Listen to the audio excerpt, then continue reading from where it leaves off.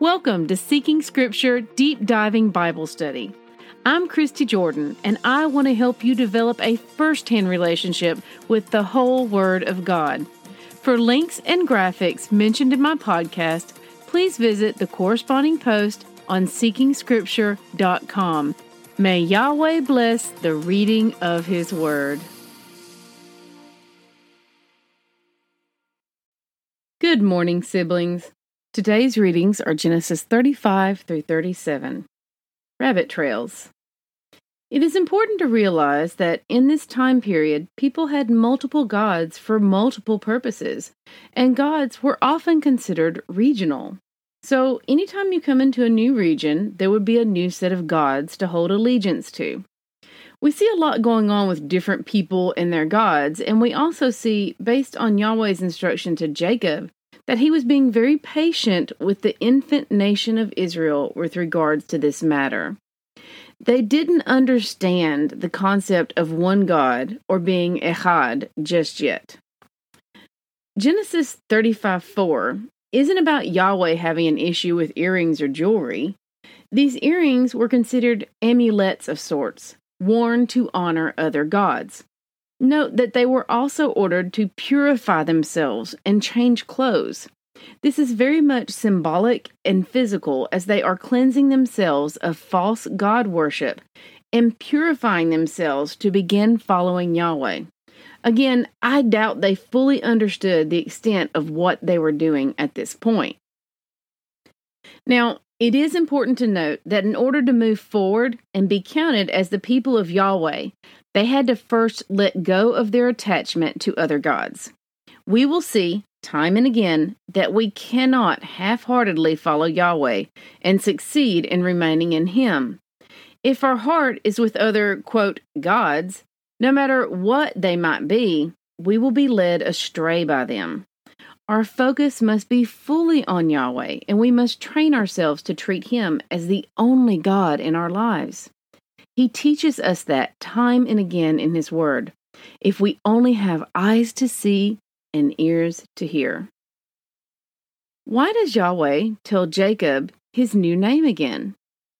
When God reminds Jacob of his new name and instructions, this is important because, as I said, gods were often considered regional. Jacob had moved to a new place, and God was letting him know that he was under his jurisdiction regardless of where he was.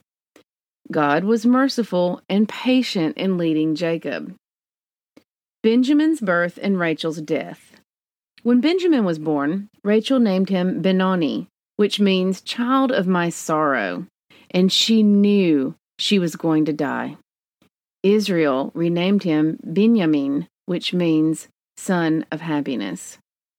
We will see later that he was one of Israel's favorites. Keep in mind, these are transliterated names because they were originally in Hebrew, but we know that there would never be a J sound in the pronunciation of a name because that sound did not exist in the language. So you'll see a lot of Ys, which would have been the appropriate sound in the word.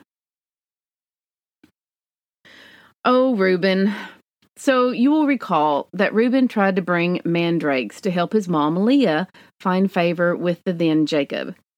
We can see that he likely remained hyper-aware of his mother's lesser status in Israel's eyes, and no doubt hoped she would find favor once Rachel had passed away.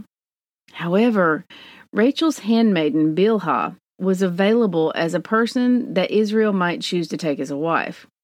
In sleeping with her, Reuben ruined this prospect, as it would have been degrading and humiliating for Israel to take a woman who had been with another man as his wife. We see in Genesis 35:22 that Reuben made sure Israel knew what had happened as well.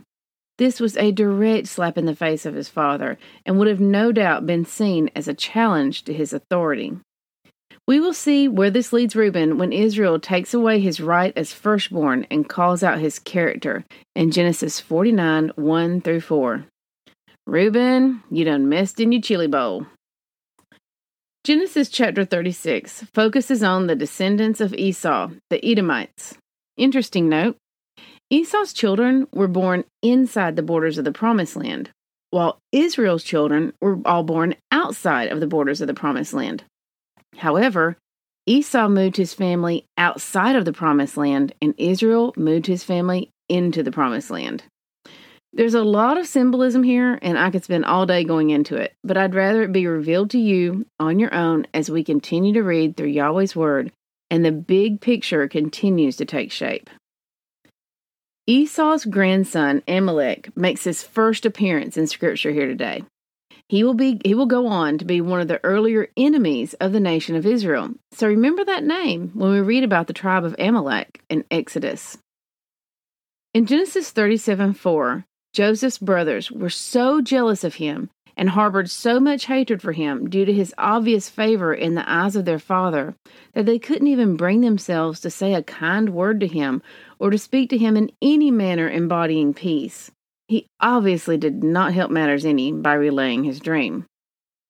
However, if we look at this in hindsight, Yahweh had a greater plan, and it involved dividing and separating his appointed servant for a greater purpose. Keep in mind how difficult these trials must have been for Joseph. Keep in mind that the Father sees and knows the bigger picture. Remember all of this next time you're going through a particularly difficult time. And when you remember this, turn your eyes to Him, our Father. Genesis 37:35. Sheol originally meant the grave, and as you can see in this context, that definition makes sense. Over time, it has been translated to underworld. So much has happened, and the story is just beginning. How can people let their Bibles gather dust when all of this is inside? Test everything. Hold tight to what is good. 1 Thessalonians 5:21. May Yahweh bless the reading of His Word. I love y'all. Bye-bye.